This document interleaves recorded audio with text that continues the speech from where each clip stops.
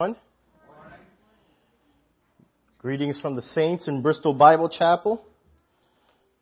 You get Brian all the time. I'm sure he says it all the time in his Boston accent. Hello. Right? So let's open up our Bibles to the book of Ephesians. Ephesians chapter 2. This now the Word of God. And you were dead in your trespasses and sins, in which you formerly walked according to the course of this world, according to the prince of the power of the air, of the spirit that is now working in the sons of disobedience. Among them we too all formerly lived in the lusts of our flesh, indulging the desires of the flesh and of the mind, and were by nature children of wrath, even as the rest. But God, being rich in mercy because of his great love with which he loved us, even when we were dead in our transgressions, made us alive together with Christ. By grace you have been saved.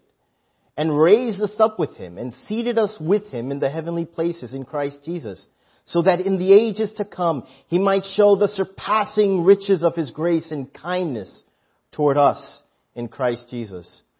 For by grace you have been saved, through faith, that not of yourselves, it is the gift of God, not as a result of works, so that no one may boast. For we are his workmanship, created in Christ Jesus for good works, which God prepared beforehand, so that we would walk in them. This is the word of the Lord. You know, there is a problem going on in the world today, and it's an old problem.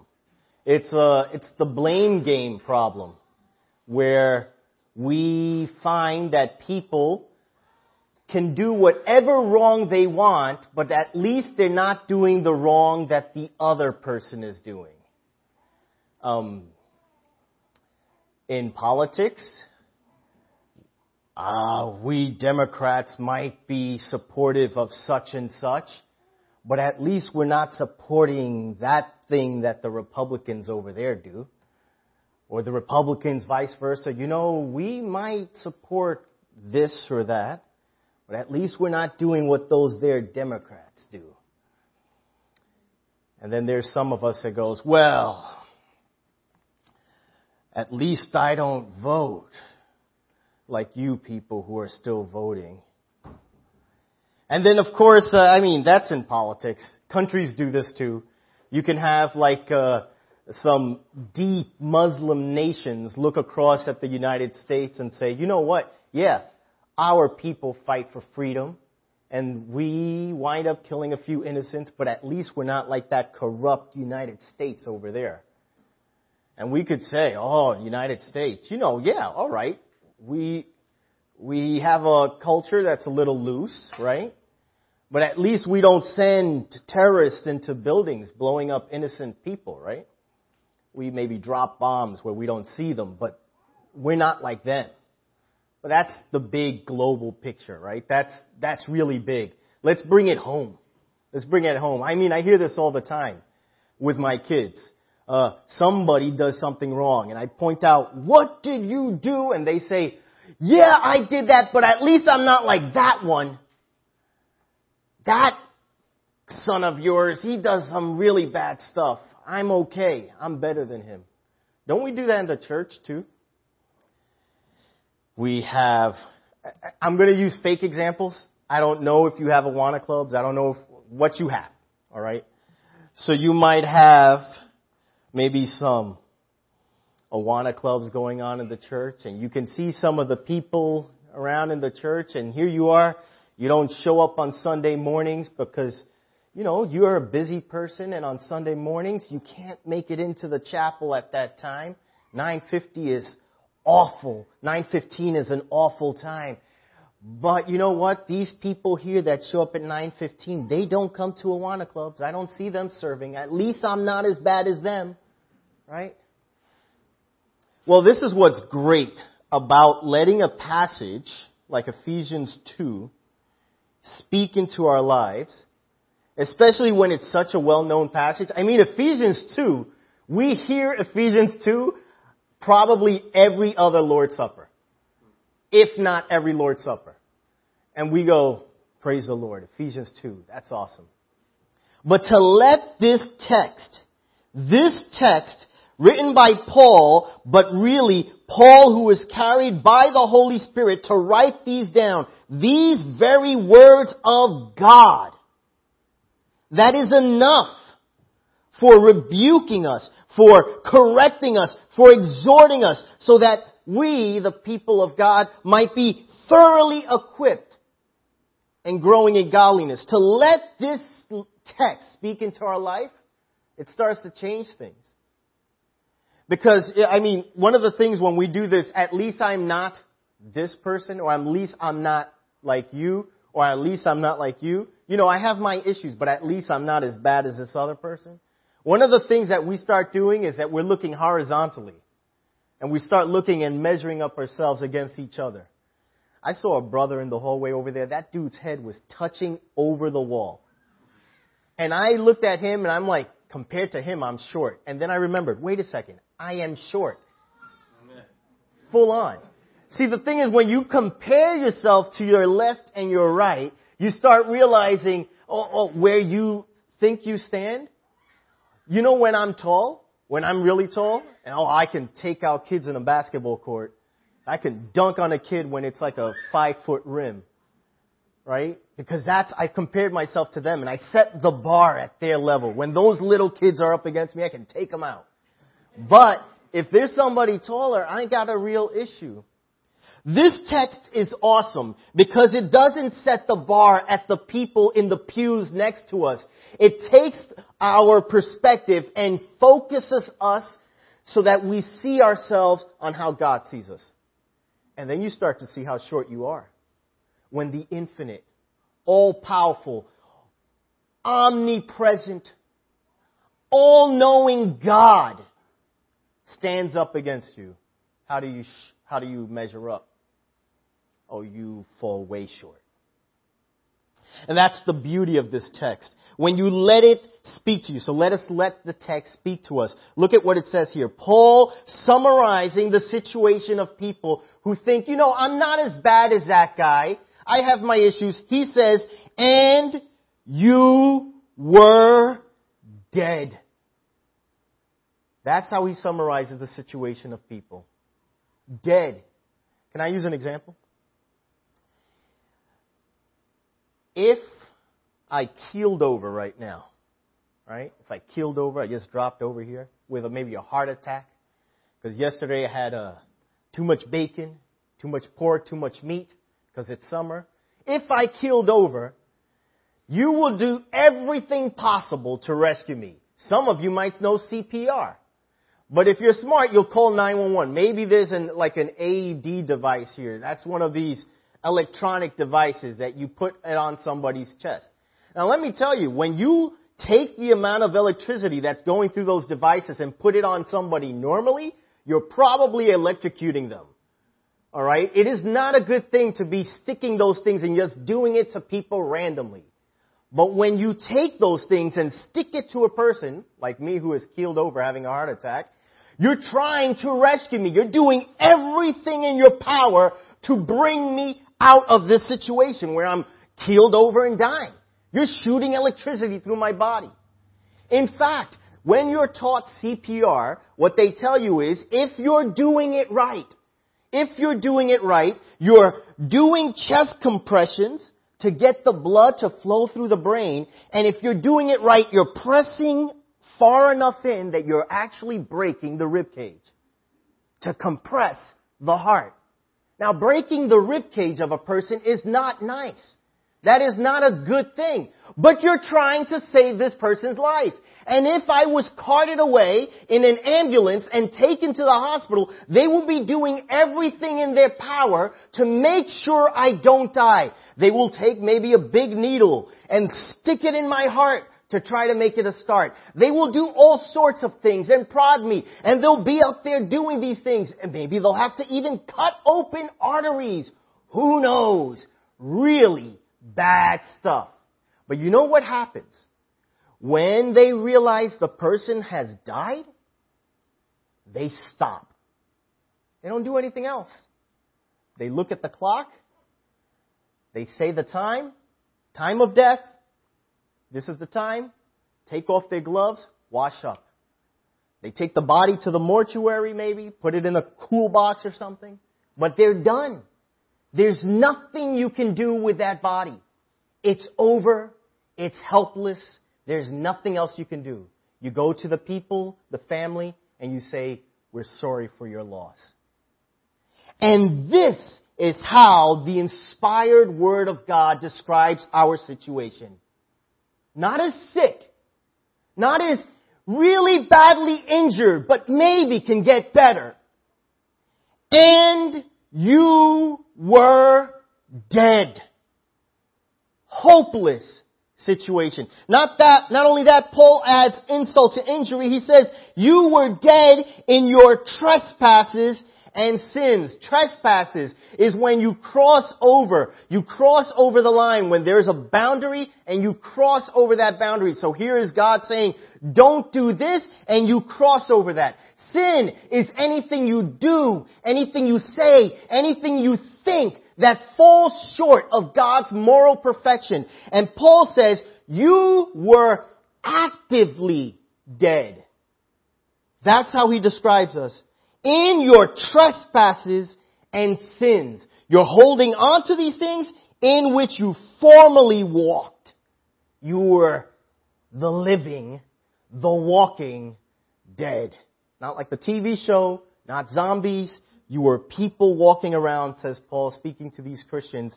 Before you were saved, you were the walking dead. Active sinners. And your situation, hopeless.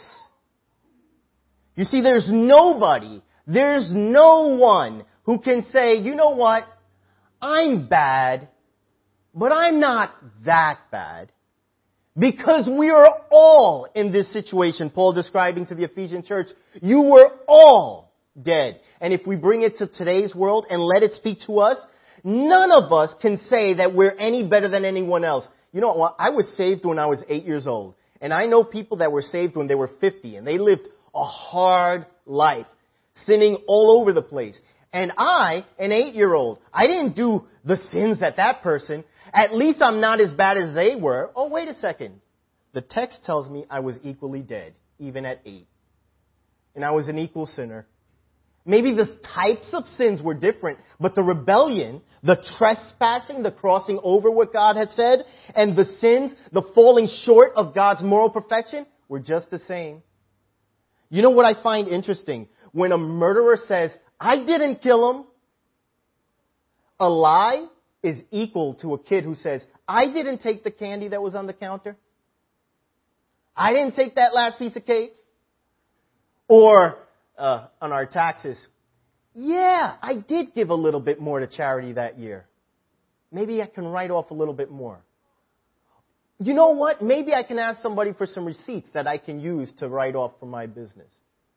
Or, you know what? I really didn't do that part of the job, but I can take credit for it anyway. Equal lies. Falling short of the moral perfection of God. And still part of what God says not to do. Do not bear false witness. Don't lie. And then he says, in which you formerly walked according to the course of this world. So all of us, every single one of us, described as actively dead, we were walking according to the course of this world. And this whole world is underneath the judgment of God. And Paul says, according to the prince of the power of the air, of the spirit that is now working in the sons of disobedience. And you know what it says here? The prince of the power of the air. That we were all marching, going head on in active rebellion against God, and the captain of our army was Satan himself, his satanic majesty. That was our situation, no matter what. There's not a single believer today or ever who can say that their previous life was not this. Paul says, and you were all in this situation.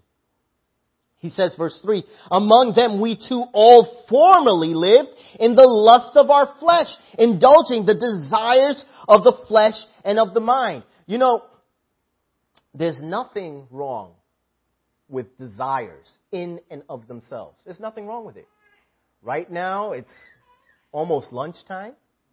And if I started speaking about a sizzling burger on a grill with some crispy bacon and maybe some extra sharp cheddar melted on that burger and maybe some sausages, some Polish sausages on the side, you start to desire.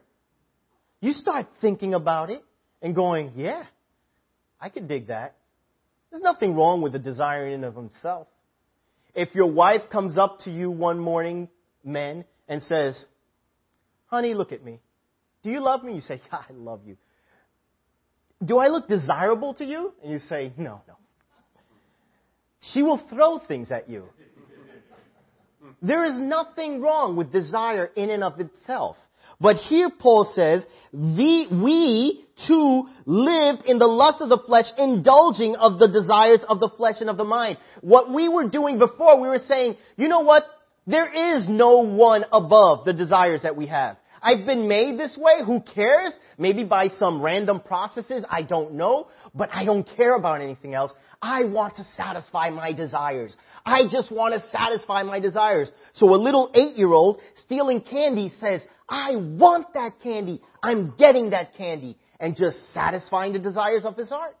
And that murderer saying, I want to kill. I'm going to kill. Satisfying the desires of their heart. And those desires are not being controlled and guided by the guidelines or the restrictions that God who made us has set up.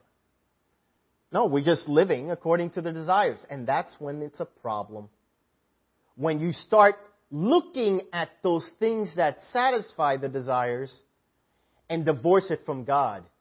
Because in that case, Paul describes it in another passage, our God becomes our belly. Ooh, and that's a scary thing. That's a scary thing when no longer are you controlled by the head, but you're controlled by the belly. Whatever you want, you'll kill whoever you want, you crawl over whoever you want, you'll say whatever you want, as long as your belly is satisfied.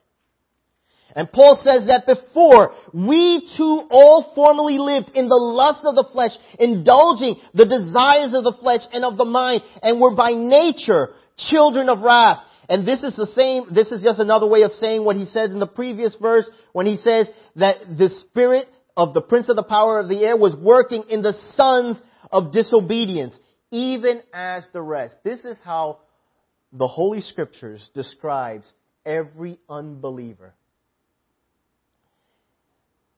The walking dead, the active rebellion of the dead, with Satan as their captain, satisfying the desires of the flesh and of the mind, and were by nature children of wrath. Now that's not to say that wrath has given birth to these children. Nor is it when it says sons of disobedience, as if disobedience gave birth to these people. That's not what he's saying. He's saying that what we were people who were defined by the fact that God has to pour out His wrath, and defined by the fact that we were disobedient. We speak this way at home all the time. When you see my kids, for example, you see them and you go, oh, those are Ray's kids. And you might be thinking because of the curly hair or the big eyes. You go, oh, they look like him. But when Paul is saying these sons of disobedience, is that they're acting in this sort of way. They are acting as if they deserve wrath. They are acting as if they are the very children of disobedience, as if disobedience is their parents. And you see this example at your home. Maybe some of us have seen our parents fight, or maybe some of us married folk have been fighting over something the kids have done, and maybe the wife turns to the husband and says, you see what he's doing? And you go, yes, that's your son. Now, what she doesn't mean is, I don't know where he came from. You gave birth to him, and that's your kid. That's not what she means. She's saying he's acting just like you. So when Paul says that these people are sons of disobedience, they are children of wrath, these are people who are acting out like they're part of the disobedient, wrath-mandated family. And it was all of us. We were all doing this. Can I take a moment of application before we go further with the text. Notice the past tense. You were. Now that one maybe isn't in the original text. It's really maybe you being. But in the verse 3 it says, we too all formerly lived. Do you see it says that? And we were by nature, past tense, by nature children of wrath. We were those things. We formerly lived those ways. Because Paul is writing to Christians. And he's saying this was your past. This is how you were. There's none of you that you can say you were better than anybody else. You were this way. And here's a moment of application. I don't want to question your salvation, but there might be people here today, this morning, who might be actively living today, indulging the desires of the flesh and the mind. Defined today by being disobedient. Today. Now, I don't know if there's anyone in here like that. There might be somebody here who is an unbeliever, and today you are living this way. For those people, I'm calling you. Paul sees the situation and says, this is a bad situation. You are being set apart for wrath. If you're part of this active rebellion, you're going with the course and the direction of the world by which God says this world is appointed for judgment. So you here who might be an unbeliever, if you are living this way and you're an unbeliever, you are living that way. This describes your situation. But a moment of application then also for the believers.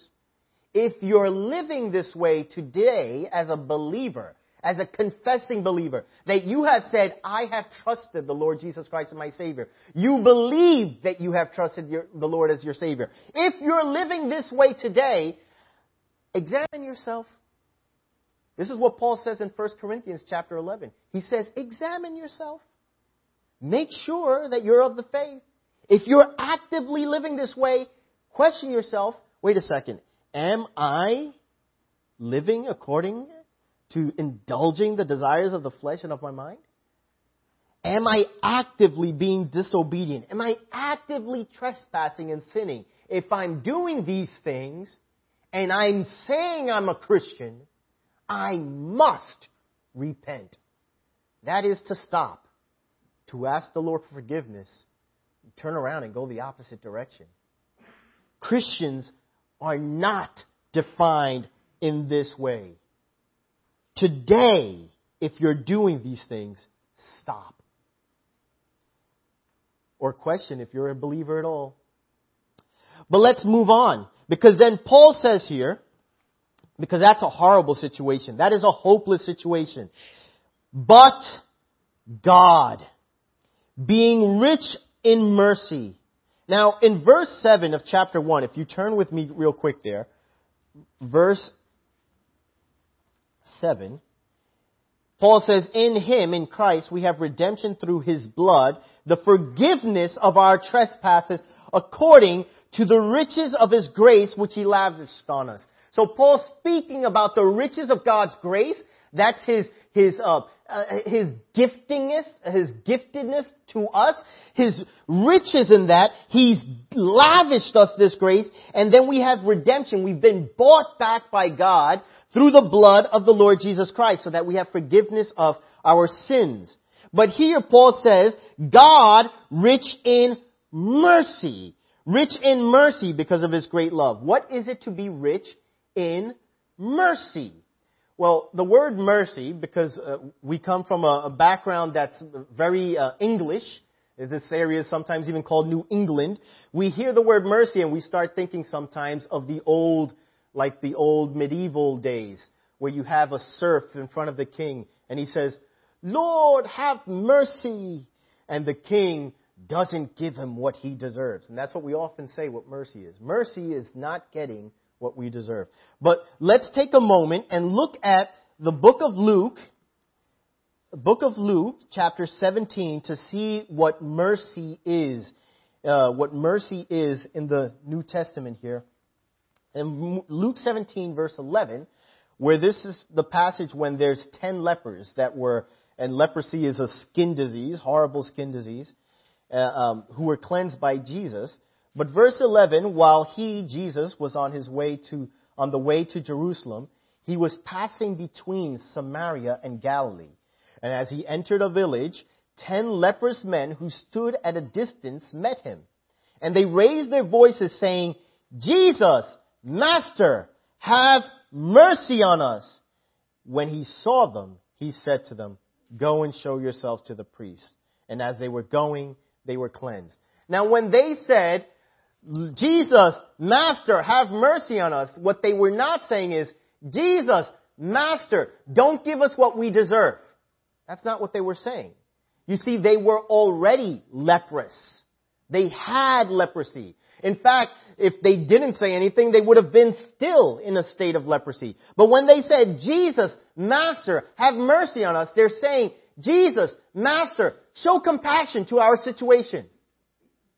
We're in a bad situation. Show compassion to us. Look upon us. That's what he's saying. So go back to Ephesians chapter 2. God being rich in mercy, in compassion, in that concern for others, because of His great love with which He loved us, even when we were dead in our transgressions, made us alive. This is awesome. And we heard it in the Lord's Supper this morning as well. This is awesome. That God, who is rich in compassion, didn't just say, you know what, I'm going to look at your situation with pity and concern and wash away your sins. He didn't only do that. He didn't only say, look, I'm going to look at your situation with compassion and forgive you for your sins. I'm going to give you a blank slate. He didn't do that either. In fact, that would probably be pretty depressing if God said, okay, you guys are bad. You're in a bad spot. You are awful people. And what I'm going to do is I'm going to wipe it all clean and I'm going to reset the clock and now go on. Try again. How long would we have lasted with that clean slate? You turn around, forgiven, awesome. I am so awesome right now. Boom, you sinned. And that's it. The slate's dirty again.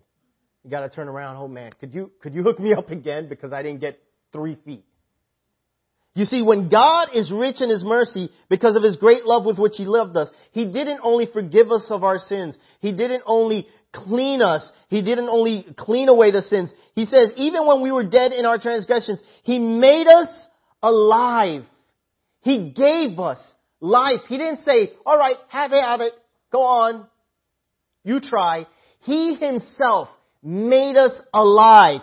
And not by ourselves. He says, together with Christ. So constantly throughout the New Testament and in this passage, we see that we are risen in Christ, that we are seated in Christ, says the book of Colossians, in heavenly places. We're seated with Him, that we are living in Him. We find out in the book of Romans that God, what He does, He pours the Holy Spirit within His people so that we are invigorated with a new and foreign life. In 1 Corinthians, he says that the righteousness of God is put in us, so that Christ's righteousness is actually ours, and our sin is imputed on Christ.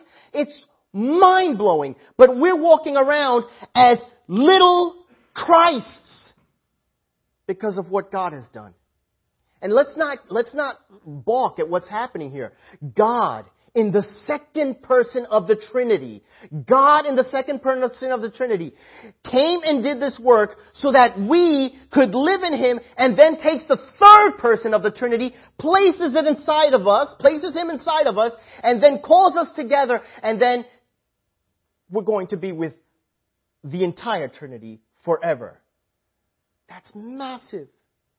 That we see texts in the New Testament, like in Romans, that we're being conformed to the very image of the Son.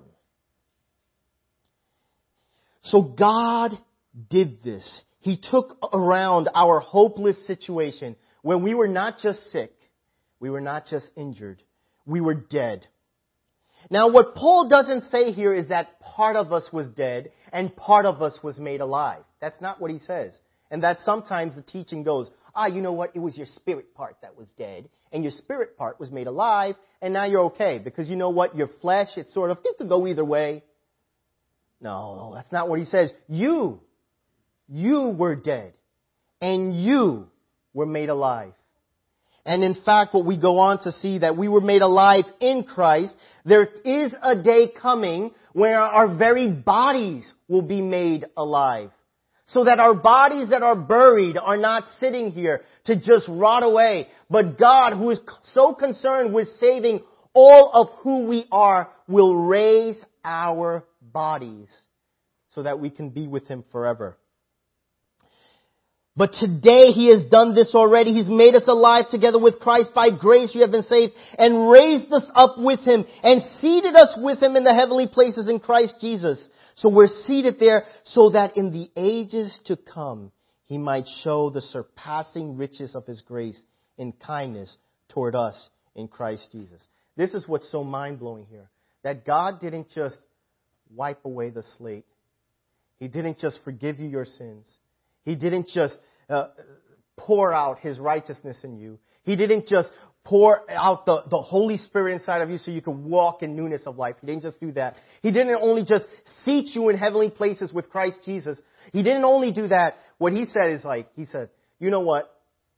I'm going to show you now for all eternity the goodness that I am showing you already in time a little bit right now. So for all eternity, we will see the surpassing riches of His grace in kindness toward us in Christ Jesus. Let's put that in years, all right? Let's put that in years. Here on this planet, you have a few years of maybe Awana clubs or potlucks or serving at a soup kitchen. Those things happen here. And then they go away. They happen. And you see sometimes the goodness of God in some of these things. You're working in the Awana clubs and some kids are saved. Praise the Lord. You're working at the soup kitchen and somebody comes up to you and says, I thank Jesus for what you've done. You're working here or you're working there. You're seeing the goodness of God. But what this text is saying is that in 2 million AD, 2 million years into the future, when this world is long gone and those works are long gone, right? You don't have soup kitchens around anymore and you're seated in heaven, you're still looking and learning about the surpassing riches of God's kindness towards us in Christ Jesus. Still. There's not going to be a point, maybe 2,000,001 AD, when you go, well, I guess we got it all. I mean, God, you're a pretty nice guy, but it took us 2,000,001 years to get it. So, thanks. Let's go do something else. That's never going to happen. God is infinite. You're going to spend all eternity being blown away by the fact that God's goodness poured out for you so that you can be in eternity with Him and doing whatever He has us doing. That's amazing. And sometimes we have like a medieval view of heaven that we'll be sitting in clouds playing harps. I don't even like a harp in real life.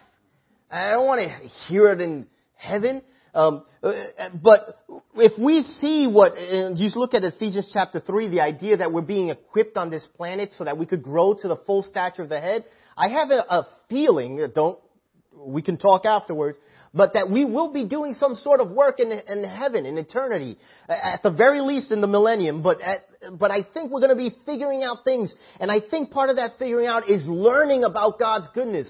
And someone's going to be studying God's goodness. And someone's studying God's love. That's what I think. That's what I think. It's not scriptural. That's what I just think. So you could talk about it later. But the point is, in 2,000,001 AD, you're not going to be done with the surpassing riches of God's grace. That's why the word surpassing is there.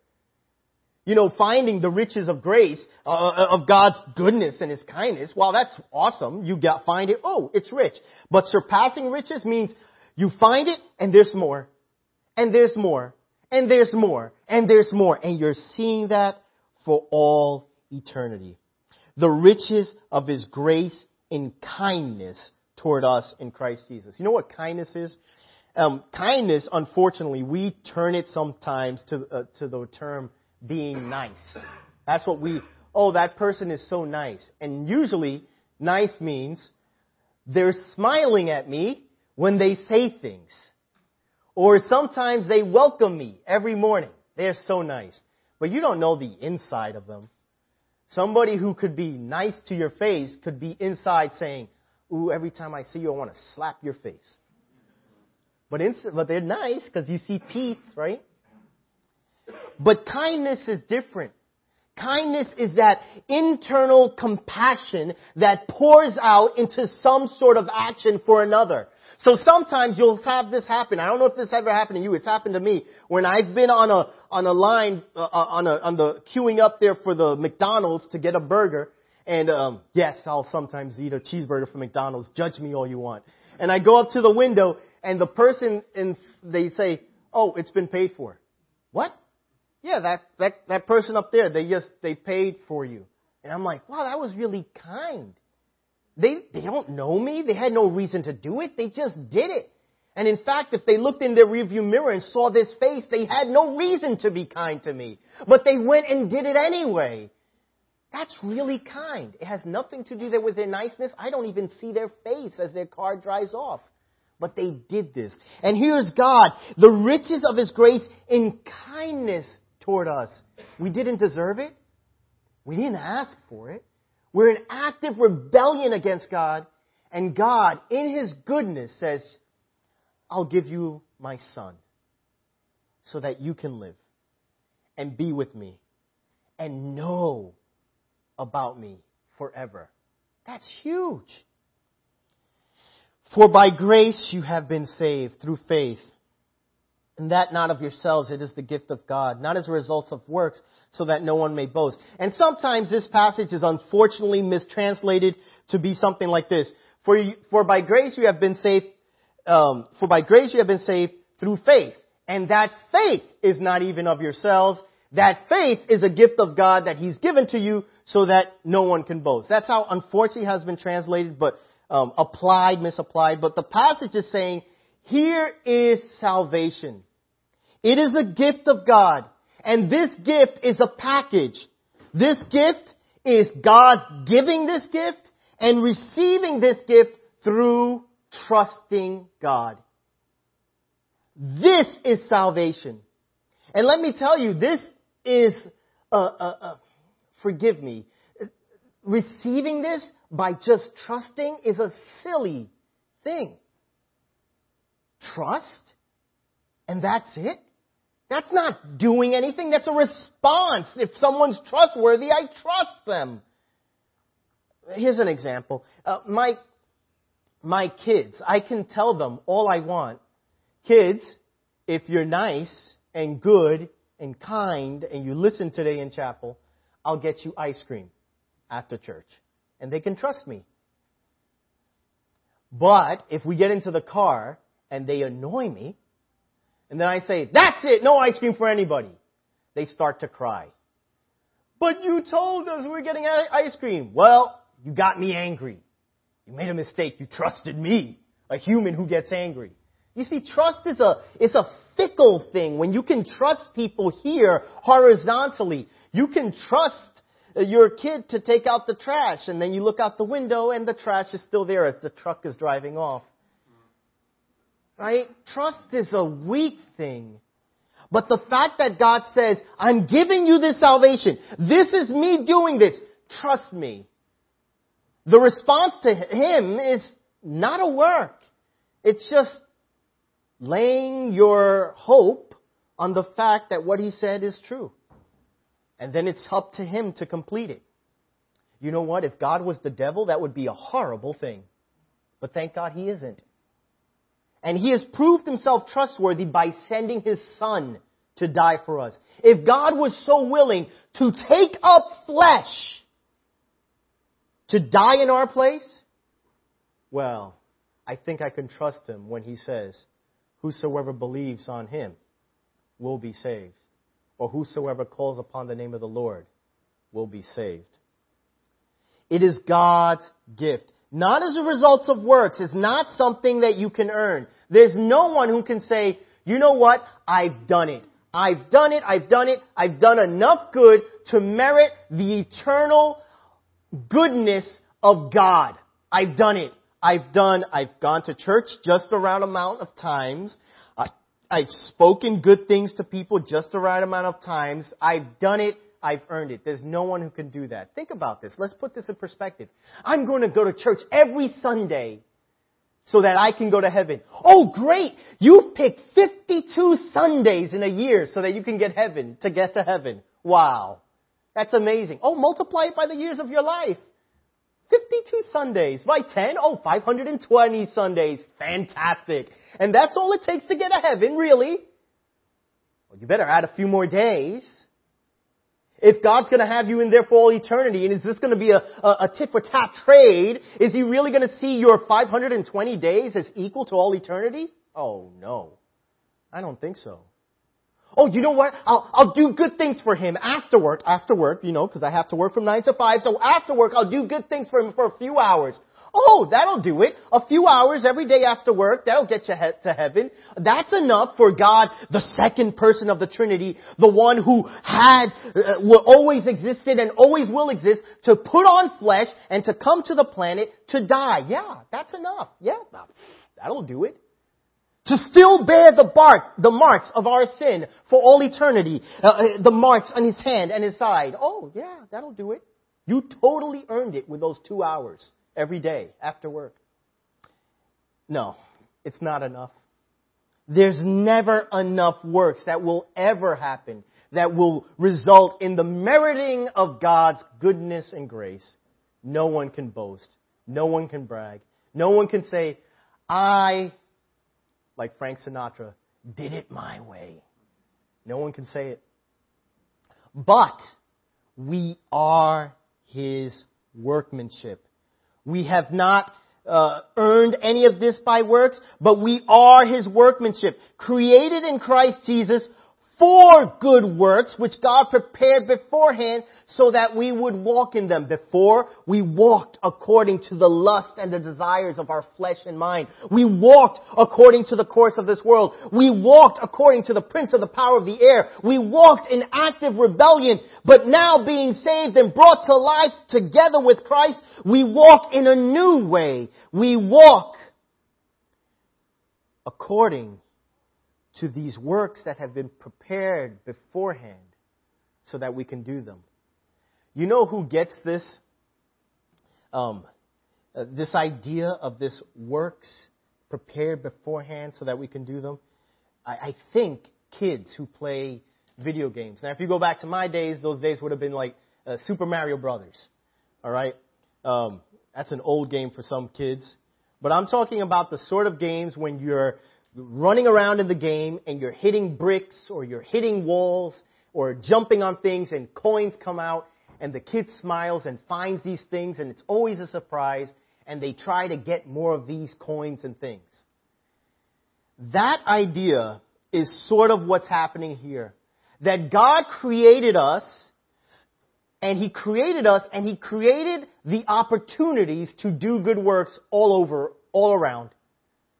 Everywhere there's an opportunity for good works. And He's saying, they're out there. He's prepared them beforehand. Go and find them and do them because you've been built for that. You weren't built to use those things to earn salvation. No way. But those works are out there. Go find them. He set them out and you are His workmanship. You've been made to go do these works. Go and do them. This is great because that means that no one in the assembly can say, I work in Awana. At least I work in Awana. And those people, they only do soup kitchen. Or those people, they only do this ministry. Or those people, they do that other ministry. No one can say that. Because all of those works are God's prepared works. They're an opportunity for any of us believers to do those things God would have us to do.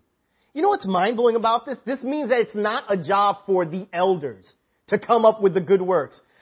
Elders coming from their ivory tower. Today we will do a good work. And whoever wants to volunteer and has some time available, join us in this good work. Well, what if I can't make that good work? Oh, good news. There's more good works. There's so much good works. There's good works coming out of our ears if you're willing to find them and do them. This means it's not up to the elders to find the good works. There are good works that you have found and you can bring. There are other works that other Christians have found and can bring. And you can join together and do these works, or you can do them separately because God has put these works out beforehand and you're just finding them like coins under a brick. Bing! Good works. Bing! Good works. Bing! Good works to do. This is great because that means it's not the elder's job to find the good works. Nor is it like you can outsource your responsibility and say, this church, like they all do this, or that, but it's not like me. At least I know to do this good work. No, praise the Lord. You do that good work and you're part of the assembly who's also doing these other good works. Bring them in so that we can pray together about them. And don't make it something to fight over, but actually make it something to praise the Lord over. He's given us this opportunity to do this. Isn't that awesome? I thank the Lord for people who are handy. People who know how to use a hammer and things like that without hurting their fingers. I'm an artist by historical trade, so these hands really are not calloused by the nails or splinters or wood. So if you would have me at a job site, you would probably have one of the worst people to do these things. I think someone mentioned doing roofing this morning. I would not be the one doing roofing. No, not me. I would be the one sliding off the roof onto the ground below. But I could probably pick up the nails with a magnet or something like that. You see, there's always something that can be done. And there's those people who God has equipped to do that. That's fantastic. And they're in the assembly. God has saved them. And they're doing that work up there. That's fantastic. And some of you have a different opportunity to work. Some of you, I thank the Lord for some of you who are awesome cooks. And I bet some of you do too when you have your fellowship dinner and you come in and you start smelling the food cooking and you say, oh, thank the Lord for that thing that's cooking out there. That person who does that taco bean soup is wonderful. Praise the Lord for them. It's a good work. Even the fact of babysitting when a mom who has been struggling with the kids all week and she comes into the chapel and she just sits and wants to hear the message for a few 35, 40 minutes. This guy's going on and on. Even that chance, that's a good work. So walk in them. No one can say that they're better than anybody else. We've all been saved by grace. All of our situations was falling short of God's glory. All of us were defined by being dead in our trespasses and sins. And any of us who are saved are seated today in Christ Jesus. Man, you have the opportunity to work right here on this planet. So go and do it. Get busy.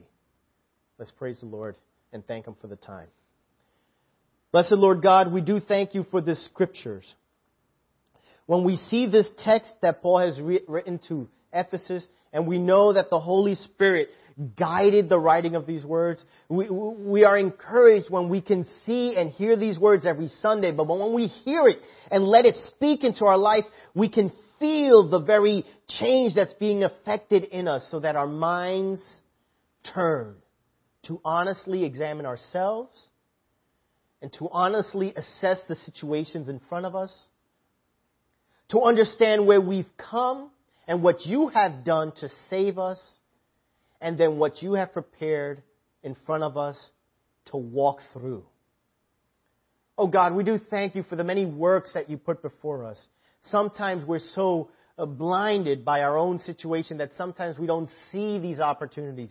And we pray that You give us eyes to see, to go out and do these works, whatever they may be, from small to large. Even the fact of picking up chairs, a good work, helping out someone else when they can't do it.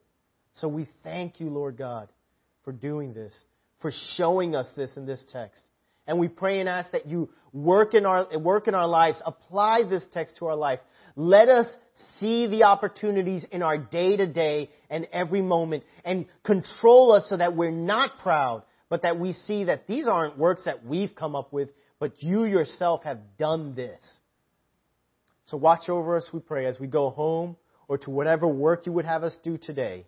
We pray this in the name of Lord Jesus Christ, our Savior. Amen.